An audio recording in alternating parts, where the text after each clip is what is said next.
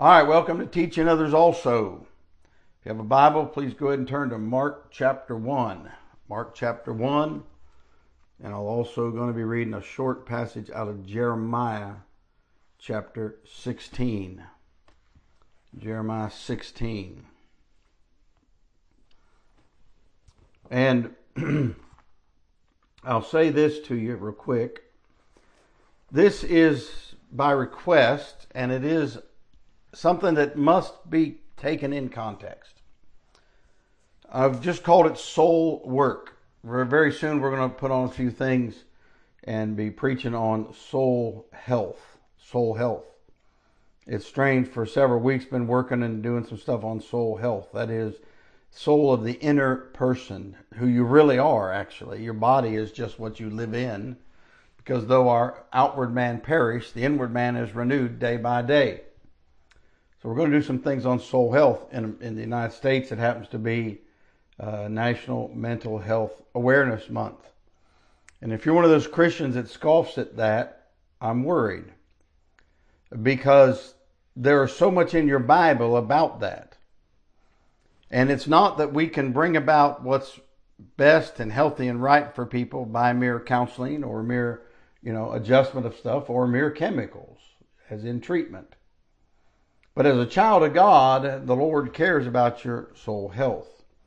But today, in this session, we're going to look at soul work. It can be called evangelism. It can be called soul winning. It can be a lot of things. We're going to break it down or just demonstrate it in three things. And this is about the forest and not the trees. We're going to look at soul work. And I want to say this to you. Westerners, that's us, and for the most part, except we're supposed to think like the Bible, which is an Eastern book. But Westerners are overly productivity minded, results, reaping, rewards. And God knows this. And so the Lord puts all through His Bible these things that remind us that we are to be process minded. Even when you know, and you do, I hope you do, you know that you should have things like a schedule, and you should have things like some goals and stuff, and break them down to achieve them over a period of time. You still have to make sure that the biggest thing that you're applying is the process.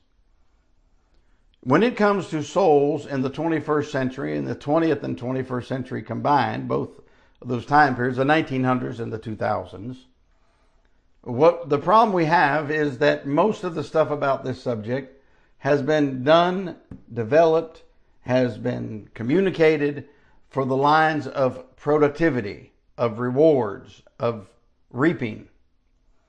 And of course, we all want to see more people saved, etc. But there's way too much of the Gentile in the modern ministry of it. And it's not that I'm going to talk to you about an airy-fairy thing. In fact, it's not airy-fairy at all. But I would say this to you. There is a time when leaders must put their foot down and say, we cannot accomplish in short periods of time what people want accomplished in short periods of time. The Lord Jesus Christ spent 3.5 years personally, daily, with His disciples. These were grown men. They weren't children. These were grown men. They had occupations. They had responsibilities. And yet He spent 3.5 years with them, training them. Now, when you give that some thought, then you can more easily understand what I'm about to say. We're going to look at three things when it comes to soul work. That is going after souls. That is working with souls. We're going to look at fishing from the Bible, Mark chapter 1 and other places, but Mark 1. We're going to look at farming. We're going to look at finding. Okay? Because one of the things that we are to be doing as Christians is to going after the souls. But the thing that's been lost is that it's a process and it's not an event. It's not supposed to be about getting scalps or stringer or all that. And praise the Lord if God lets you be the one who leads somebody to Christ. And like I said, it's not an airy-fairy thing. But when He said to go into all the world and preach the gospel, that's what He meant. And we're going to look at that a little bit, okay? Now, I want to say this. These three things, fishing, farming, finding, they're things we're going to talk about in pretty much a short session compared to what it would be. And now I said what I said about Jesus Christ, teaching them, because it takes training to help someone be the best soul worker they can be. And it is a process. And it changes as you grow in your maturity in Christ. So Christ sessions and how to lead a soul to Christ. You know, it's a strange thing. And I really like what Brother Jack used to say all the time. Brother Wood, he'd say, when the baby gets in the birth canal, you're not going to have any trouble. Just, let God do his work. But he would spend time with people, helping them deal with souls, talk to them about souls, understand how God works in a soul. And that's where the skill is. That's where the seasoning is. That's where the experience is. So if you want to help people and get them started, you can give them three different ways in which to view soul work: fishing and farming and finding. Okay? And when we look at it, you're not going to, in this 30 minutes or 40 minutes or 10 hours, however long this little lesson takes, you're not going to train people. What you're going to do is introduce them and help them to have a way of thinking. And one of the mistakes that's been made today is that people have caved in and said, okay, we're gonna adjust everything we do in the ministry to you people who are too busy to learn about God. Did you ever think what it meant when the Lord Jesus Christ walked by those men washing their nets and said, follow me? Have you ever thought about, and just read the gospel accounts there, those gospel records, and think about what it meant for them? Grown men having to walk away and trust God from many different walks of life. They could not get trained 1 hour on a Sunday morning, or even 1 hour, include a Sunday night, and even Wednesday night, they couldn't get trained that way. That's not to say that you can't train men for the ministry or women to aid the men in the ministry. You can't train them if they don't leave their jobs and all that. But it is to say that if there's not a deep level of commitment, it's not going to happen the way it used to happen. Many of the old timers would take somebody under their belt and they would travel with them, and whenever possible. They still had to work, still had to make a living, but many times they also had to trust God. And I'm saying all that to say, if we get a picture of the forest and not the trees, it will help us as preachers, as teachers, as trainers, as disciplers, and it will also help you as a listener to understand that it's a process. And we have to buy into the process. So we're going to look at three things: an overview, the forest, fishing, farming, and finding. There's a curious little passage. I'm going to read it to you in Jeremiah chapter 16. It starts in verse 15, the one I'm going to read. But the Lord liveth that brought up the children. Now, I'll start verse 14 so you understand. Therefore, behold, the days come, saith the Lord, that it shall no more be said, the Lord liveth that brought up the children of Israel out of the land of Egypt. But, he's about to tell them what will be said. But the Lord liveth that brought up the children of Israel from the land of the north, and from all the lands whither he had driven them, and I will bring them again into their land that I gave unto their fathers. Behold, I will send for many fishers, saith the Lord, and they shall fish them. And after will I send for many hunters, and they shall hunt them from every mountain and from every hill and out of the holes of the rocks. For mine eyes are upon all their ways. They are not hid from my face, neither is their iniquity hid from mine eyes. Now, soul work is not exactly like that, because God's looking to save people. There he's looking to bring Israel back and deal with them. But I thought it was pretty curious that in your Bible, your King James Bible, he talks about being fishers and hunters. Fishers and finders. Okay? And then we're going to look at how the Bible talks about farmers. So I want you to think about doing soul work. And that soul work is like, say, putting out gospel tracts. Soul work is a verse here or there at work. It's a witness sometimes. Soul work is just saying something to someone, praying for wisdom, saying and leaving it with them and let it work on their soul work. Might be open air work. It's dealing with people's souls. Sometimes it's just like fishing is, throwing out a net. And there's so many ways to do that. Sometimes that's why we call it broadcasting. When you put something on the air, especially in the old days of radio, which still is very, very useful, by the way, radio and TV and stuff, and even now, when you put it on the air, the waves of the internet, it's called broadcasting. Broadcasting is a way of sowing seed. It's when you take seed like grassy stuff and you cast it. I have in my day, many of you may have, that you used to have the little hand crank thing. You got the canvas bag, you fill it full of seed, put it on your bag, and you crank it as you walk over after you prepared the soil and the surface. Broadcasting. Well, the first thing we're going to talk about is the fishing. We're going to talk about fishing, farming, and finding. Mark chapter 1, verse 16. Now as he walked by the Sea of Galilee, he saw Simon and Andrew his brother casting a net into the sea, for they were fishers. Now that could have been a single hand cast net. It could have been that they were setting a net out of a boat.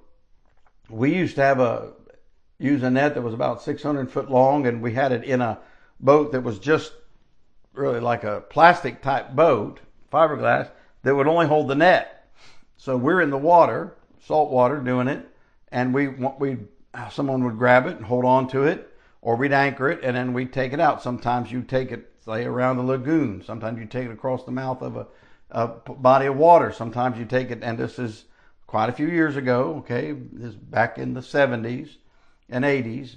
And then a couple times we took it out at night, straight out off the coast, and 600 foot out, and anchored it, and let it sit. We'd sit there, it was winter time, freezing to death, cold, and then we'd pull it in.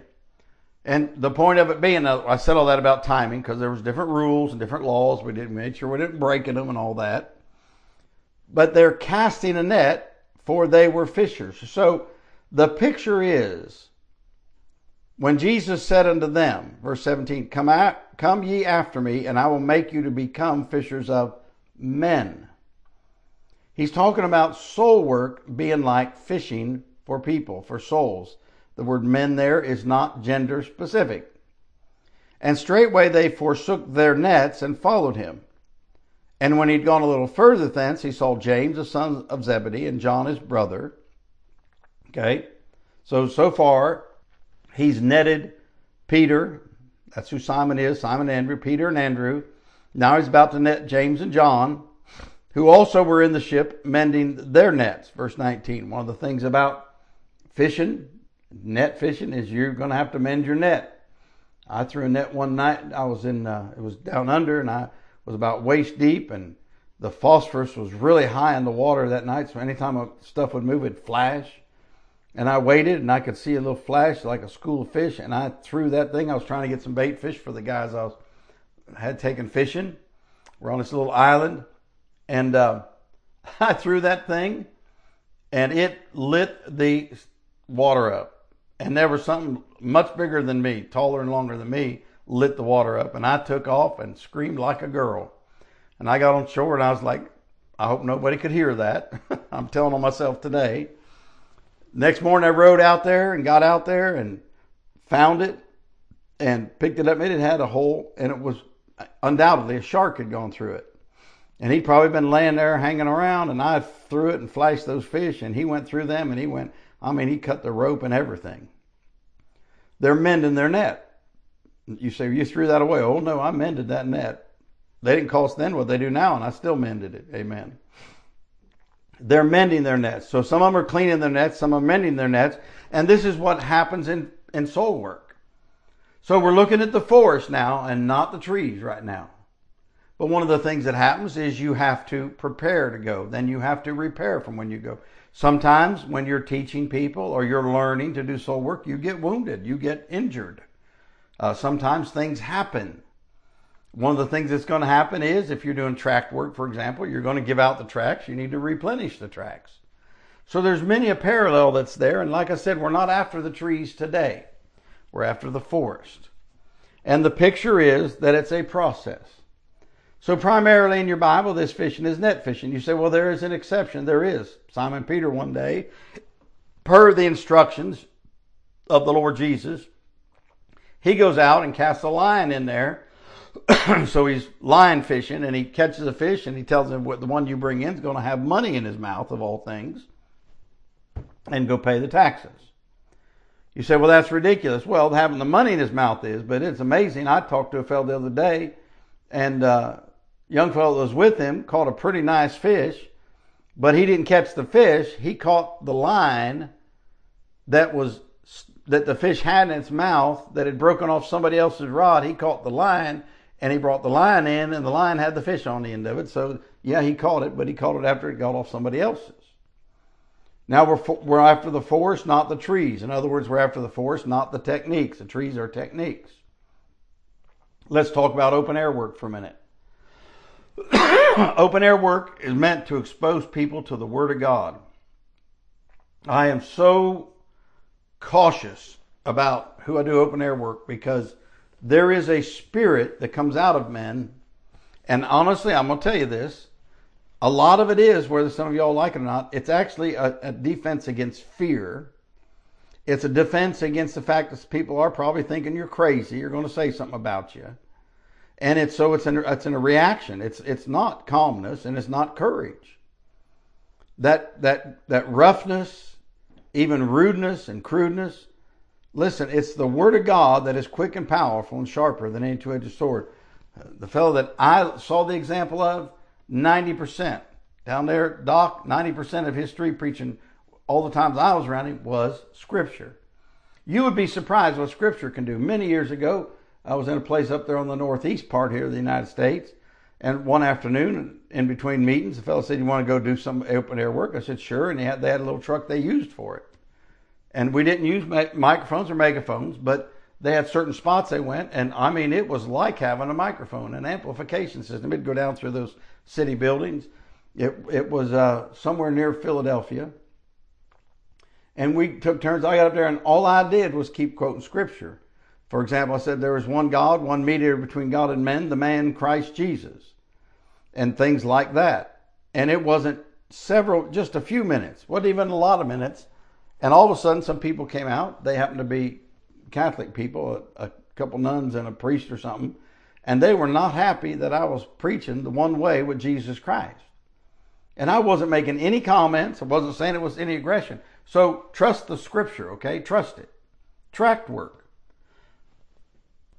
One of the things to keep in mind about tract work is you want to be able to follow up with people. Now, you might not be the person who's going to be right there in the area, but you want to be able to let someone else follow up with them.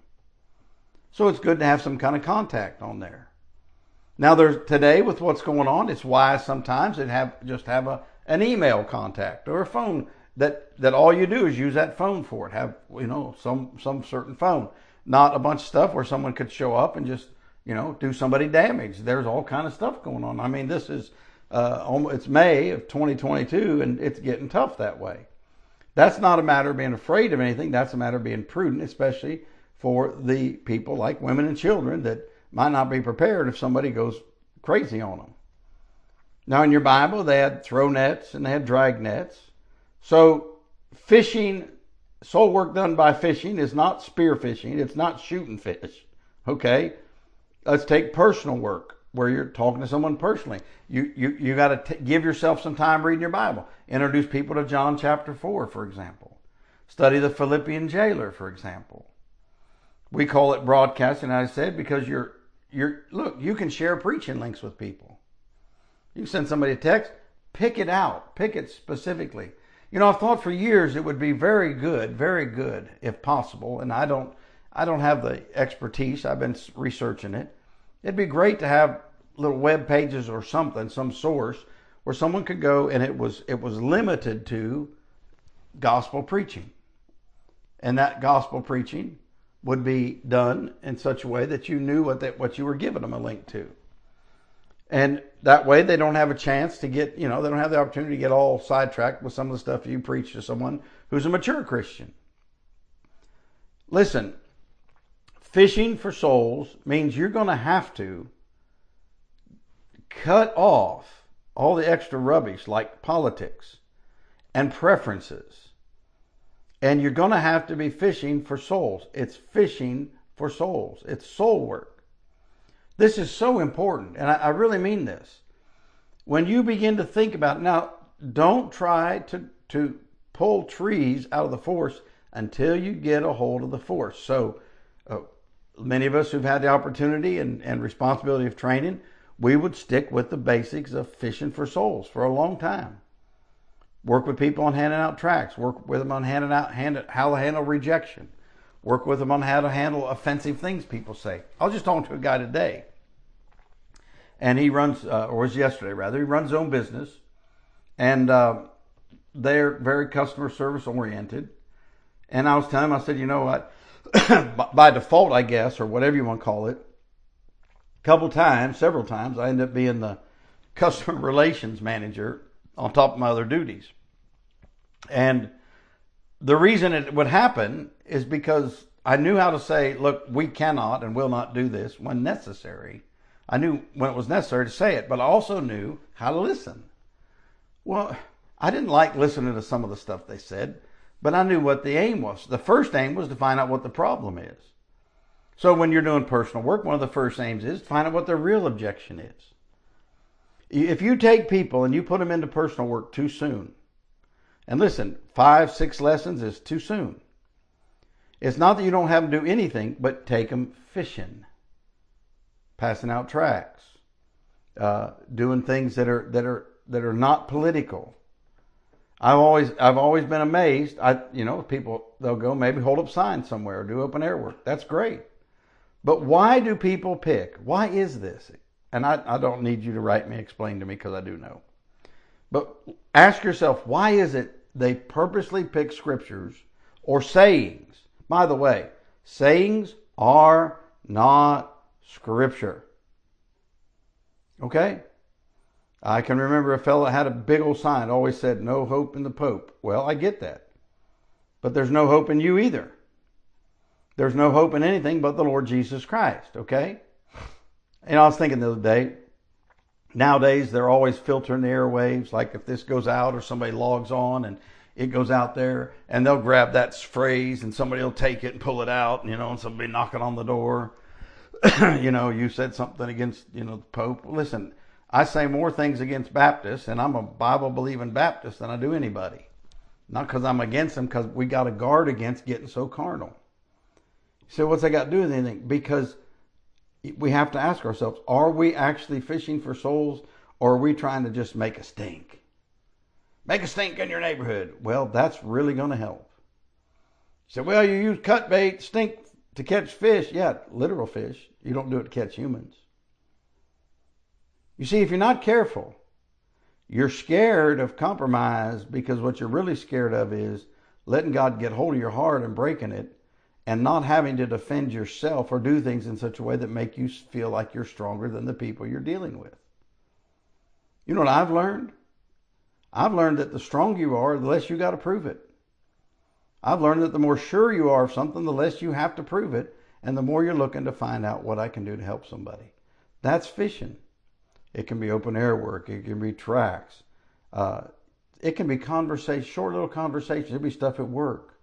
It can be with your neighbors. You throw the net, you pull it in, see what you got.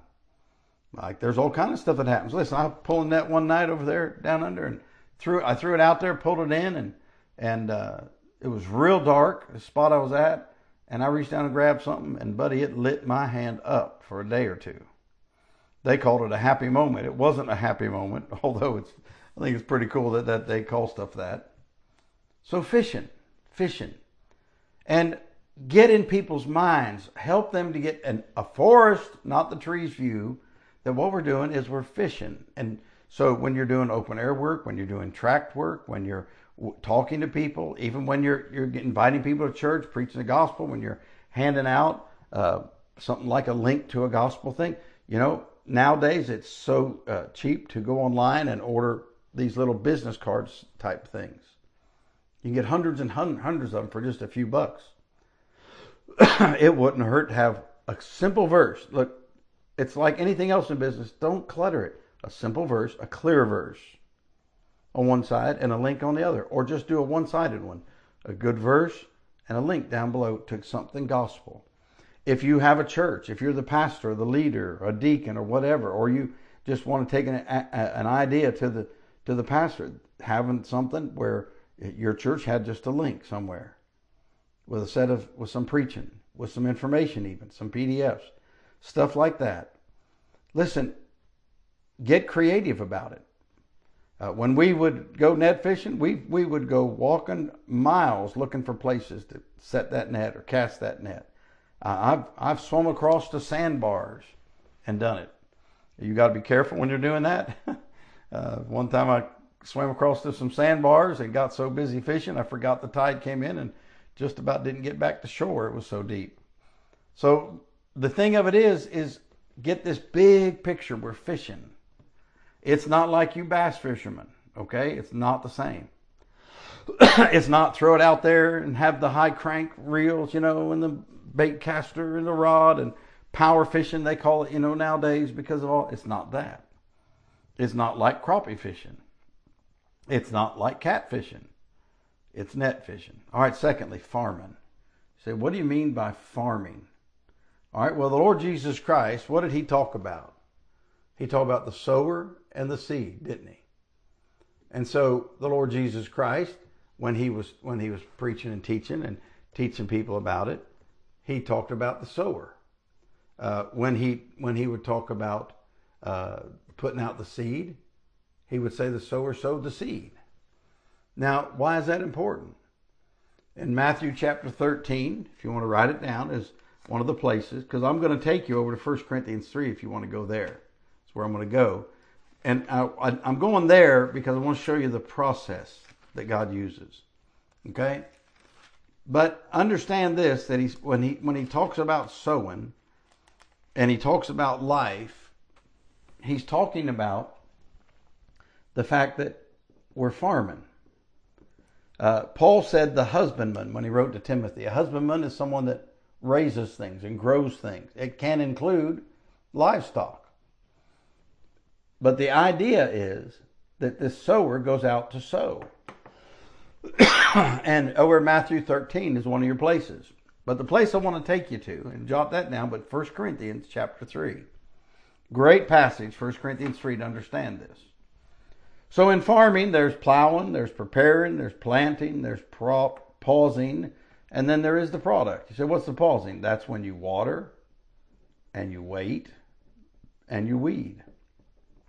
Okay? It's a process. It's not an event, my friend. A lot of people today, all they're focused on is, I want to know how to lead a soul to Christ. We'll talk about that in a minute. Leading a soul to Christ is, if there's not an understanding of the farming, fishing, and finding, all you're really going to end up doing is looking for some kind of closing technique. You really need to get hold of this. And that doesn't mean that a person won't be saved if you use a closing technique, but it's not going to be the same for them, and it's not going to be the same in your personal work. And here's what we're looking at the farming side right now. Because you see, you've got the treatment of the seed, of the soil, of the space between the sowing and reaping. 1 Corinthians chapter 3, verse 1. And I, brethren, could not speak unto you as unto spiritual, but as unto carnal, even unto babes in Christ. I am so amazed about people and their attitude towards the Corinthians. Paul, in all these places, tells them how gifted they are. He tells us how gifted they are. He's about to show them one particular carnal part, and in chapter 5, he shows them another particular. You need to get hold of this. He's actually showing them about being parochial in their allegiance to men. Now, that doesn't mean you don't have a connection to someone that leads you to Christ, etc. But they were way too much about it, and a lot of men today want people to like them over someone else.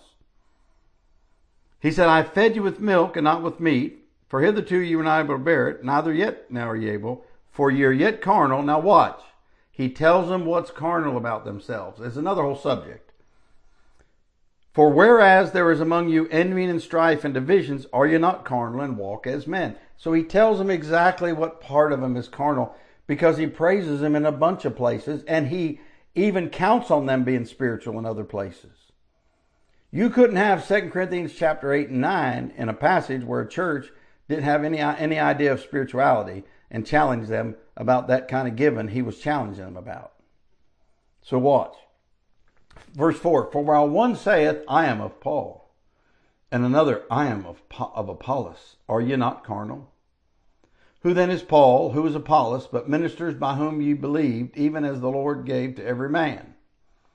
I have planted, Apollos watered, but God gave the increase. So then neither is he that planteth anything, neither he that watereth, but God that giveth the increase. Have you noticed who he doesn't even mention? The reaper. He that planteth, verse 8, he that watereth are one. Every man shall receive his own reward according to his own labor. For we are laborers together with God. You're God's husbandry. You're God's building. Do you see who's not in there as a person? Do you see it? The plucker. You see that? The one who plucks the fruit. There aren't plucking experts, and that's where this has gotten bad about. Now, God will use certain people, and he always has. But my point is, that's not supposed to be the goal. We need to be really good at planting and watering. And the process of farming, like fishing, it's a process of many factors, but you got to get the big picture first. You know, I've said this before many times through the years. Here's my illustration. I knew a fella many years ago. His family were farmers. One of their money crops in those days was carrots. Orange gold, we used to joke about. And I said, a lot of people are like a guy who might come and visit the farm. He didn't know anything about farming. He came and visited at harvest time, and he saw him loading up all the orange gold. And he said, I'll buy it. And he bought the farm. And a year later, the guy who sold him the farm gets a call, and this fella is just abusing him. I mean, he is upset, calling him a thief, calling him a cheat, all this stuff. And he said, okay, whoa, slow down. What's wrong? He said, I ain't got container one of carrots out there. He said, okay, let's talk about it. What seed did you use? Because he had left him almost a book of how to do this. And the guy paused and he says, what are you talking about? He said, what seed did you use? He said, you told me this was a carrot farm, that carrots would grow here. He said, yeah, but you take and you prepare the soil and you get the mounds just right. I mean, I've helped move irrigation pipe in those carrot fields. I mean, until you get them to a certain level as in length of life, they're fragile, then they're durable. And he said, well, I don't know what you're talking about. He said, you mean you didn't plant any seed? You didn't prepare it? You didn't put the humps like I left in the... He goes, well, I didn't happen to look at that. I just knew, I should be expecting a harvest at this time. You say, well, that is ridiculous. Exactly. It's ridiculous. And it is just as ridiculous for Bible-believing Christians to think that you can take the seed and treat it any way you want, and take the soil and treat it any way you want, and abuse it and be rude and nasty and all those sort of things, and get the harvest that God wants. You say, well, we got a soul out of it. You will, by accidentally. Listen, I've seen stuff growing that you could eat way off the beaten path just by accident, a seed fall on the ground. But that's not what we're after. We're to be planting and watering. See, he said in verse 6, God gave the increase. So in reality, it's like D.L. Moody, the great soul-winning preacher, said. He said, anybody can pluck a piece of fruit. But he said it takes skill to prepare the soil and plant the seed and water it and bring it to maturity. And he was talking about being a skillful soul worker. Because we are workers together. Workers together. We are laborers together. Verse 9, look. For we are laborers together with God. For ye are God's husbandry, ye are God's building. 1 Corinthians 3:9. Farming. So a lot of soul work is farming. It's planting a seed here. It's watering a seed. Listen, sometimes before you plant the seed, you're preparing it just by interaction with people, your testimony. More is caught than is taught, and people don't want to know, people don't care what you know till they know if you care. You get me? There's a sense in which there is such a void in the hearts of God's people today for souls, for the predicament that souls are in, for the pressure souls are under. You know what I'm trying to say? For the peril they live with. They're souls. And these souls are souls that we should have a burden for. It's amazing to me. It's amazing to me that God's people have forgotten this. And it's fallen away. The older I get, I'll be 67 next month. The older I get, the deeper my burden gets constantly. And you don't wait to... I've always had a burden for souls. I wouldn't have done what I did with my life. But I'll say this. If you can't look at a soul and go, you know, they're not worse off than I was as far as hopelessness. You know, if you're not careful, you're way too calculating and clinical. You're way too, what they call today, right-wing about people. And you're not enough Christ-centered about people. He died for the world. Yeah, all the world. He already paid for the sins of the world. Read what the Epistle of John says. And that might sound a little stern to you, but that's because you're treating other people so stern. Farming. Plowing, preparing, and planting, and watering. That pausing when you water and you wait and you weed. And then the product comes, the plucking. If all the emphasis is on the plucking, I know you're not very good at the rest of it. You know, a lot of you are too busy. You're too busy to farm and fish. And then we're going to look at finding. You're too busy. You want hit and run stuff all the time. And I realize, listen, I understand that there's specific people who are called to go from one place and preach to another place and preach. But if they're not careful, they become hit and run artists. And then pretty soon someone makes them justify their living by getting productivity out of the hit and run. But that's not what we're supposed to be about. Even when I've had to travel and preach and all that myself. But my purpose wasn't hit and run. I didn't care about building up a credibility or a track record or reports. We've got to get back. Listen, my soul would have stayed lost if it wasn't for someone fishing and farming and finding it. And that's a whole testimony in itself, but I can tell you for a fact that's true. All right, thirdly, so fishing, overview, fishing, farming, and then finding. Luke chapter 15. Let's go to Luke 15. Luke 15. Like I said, this couldn't possibly be long enough to be a whole teaching on it. I mean, to me, a Christian that wants to learn, there ought to be some specific times where you have a semester, we would call it, you know what I mean? 3-4 month course. Really a whole year of it added up, but 3 or 4 months, get them going, put them out, teaching them. And a lot of it's preaching to the heart. But then it's also helping them memorize Scripture. Have a Bible that they carry, a New Testament that's marked up.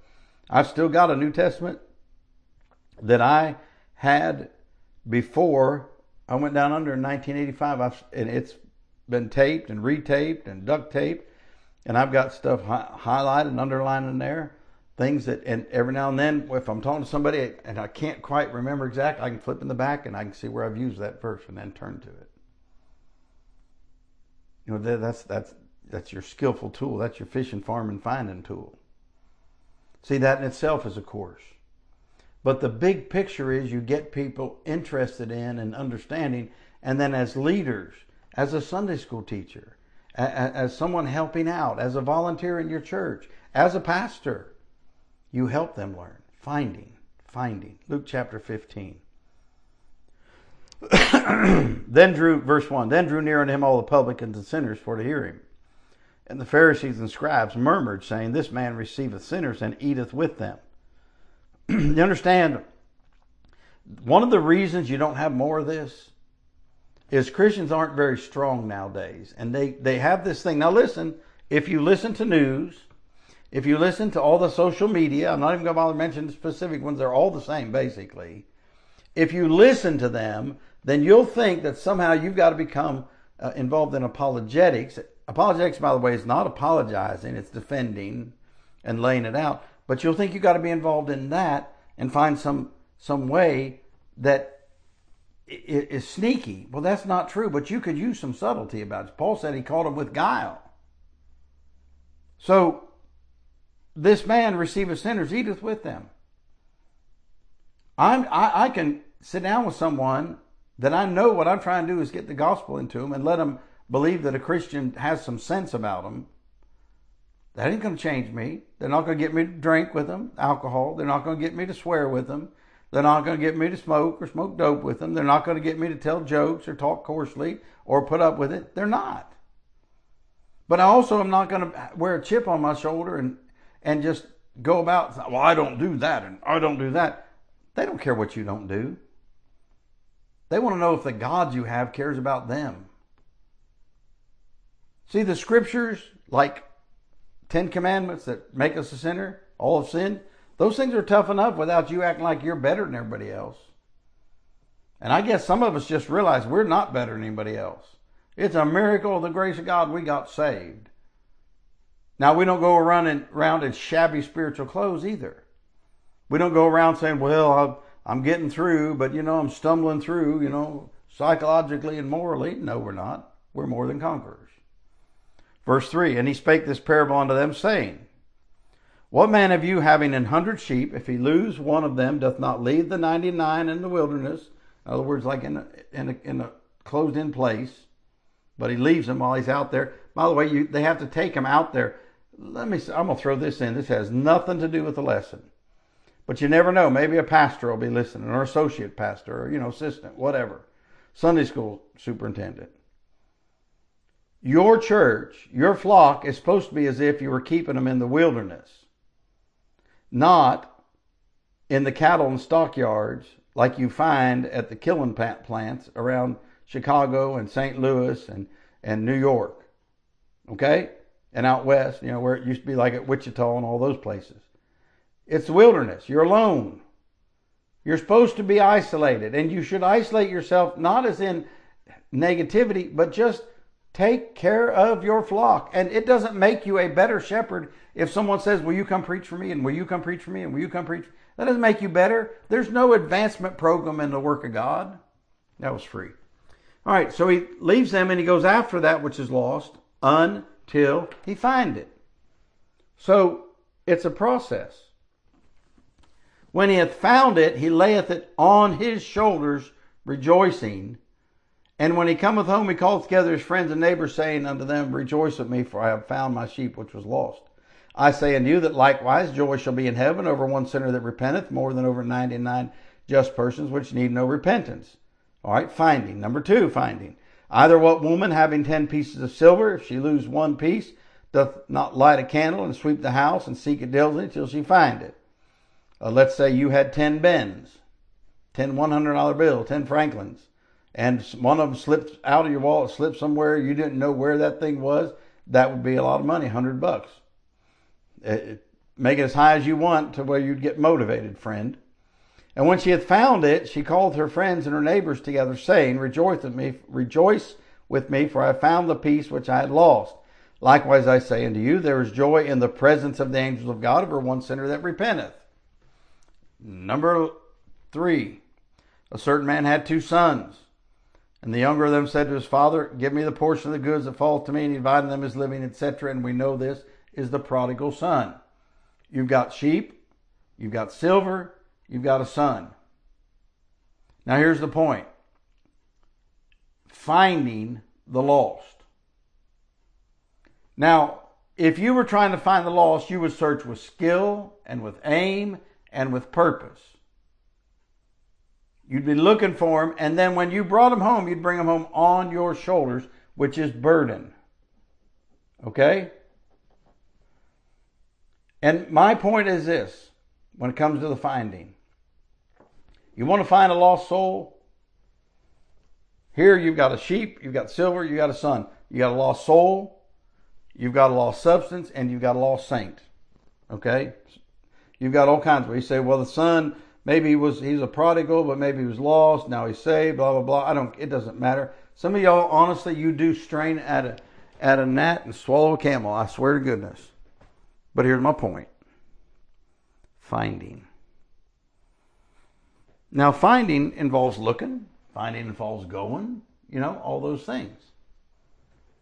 So, what I would say to you is,